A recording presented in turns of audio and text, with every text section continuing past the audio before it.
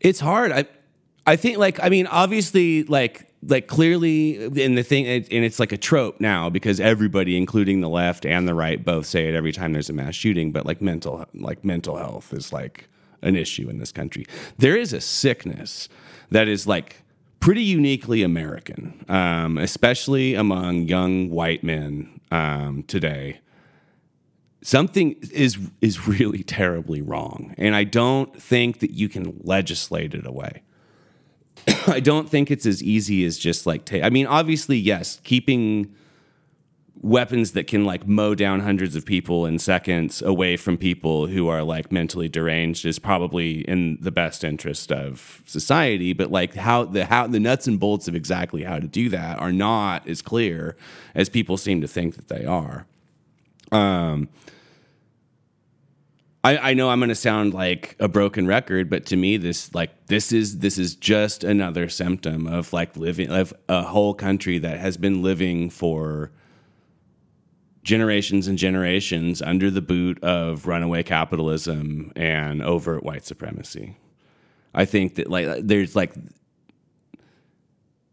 there is a feeling, and I don't know, I'm not inside the heads of these guys who decided to pick up guns and go to their school or to McDonald's or wherever they're going with them. But there is a feeling of desperation and nihilism and anger and angst that I think is uniquely American, and I think it does come from living in a country where you are exploited as an MO. And this is not meant, by the way, to excuse any of these guys. Fuck every single one of these guys. I'm not going to sit here and be he had such problems with his life. What a complicated guy. I'm not doing any of that. But there are this country is sick at its roots. And these mass shootings, in my view, are a symptom of that. And so these are downwardly mobile young white men, and when you talk about that confluence between capitalism and white supremacy, it's sort of like everything that was promised to these folks they're not getting almost. Does that make sense? And I don't know. I think it's just absurd to try and explain this shit.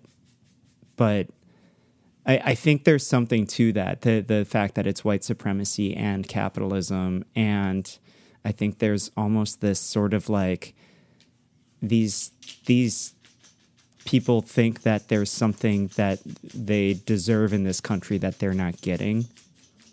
Right. I mean, and the answer to that, in my opinion, is to overcome capitalism, which seems to be obviously we're all of us are doing it. People, the Black Panthers were trying to do that, right? Been doing it for a lot of decades. It's an uphill battle. It's a huge mountain to try and climb, but I believe it is the only true way out of this. We can't continue to have these generations of people who are growing up just watching their living conditions deteriorate and deteriorate and deteriorate. We can't keep having generations born whose lives are harder and more filled with misery than the generations that came before them. That's not sustainable. That doesn't breed healthy people. We need to lift each other up. We need to be in communities where people need help helping those people.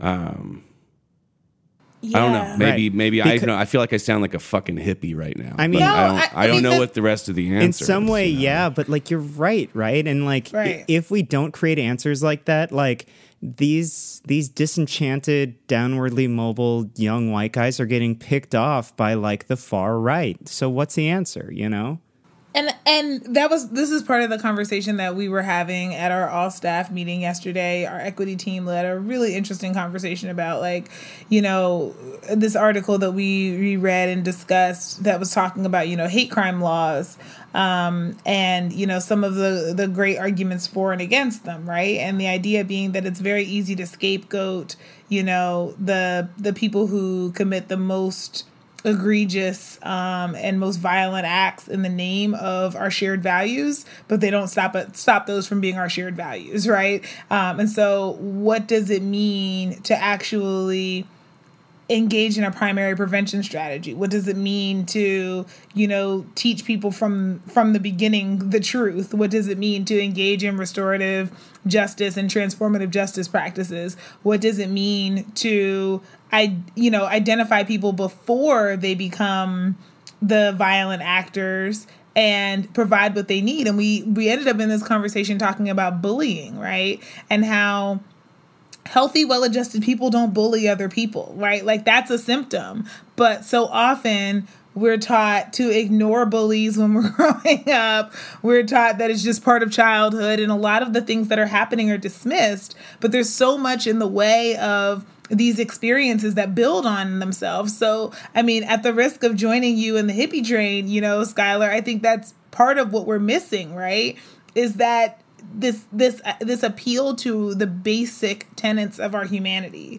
And I think so often that gets lost when we see people as vehicles of productivity, when, you know, we're in a position where, you know, capitalism created racism, not vice versa, right? So, like, if we really think about the dehumanizing way that all of this has come together, it makes a lot of sense why the answer is, like, to recenter our humanity, because I think sometimes we lose our way along the way. And then there's this really, the insidiousness of then making it seem as if getting back in touch with our feelings and getting back in touch with, like, the softer side of things is somehow less rigorous, less serious, and less important than the real considerations. And it's like, what's more essential than that? And I know it sounds touchy, but it is, like, we're not machines. We're human beings, and so our and we feelings have value are valid. outside Yes. of the money that we Right. make for people like Jeff Bezos. Right.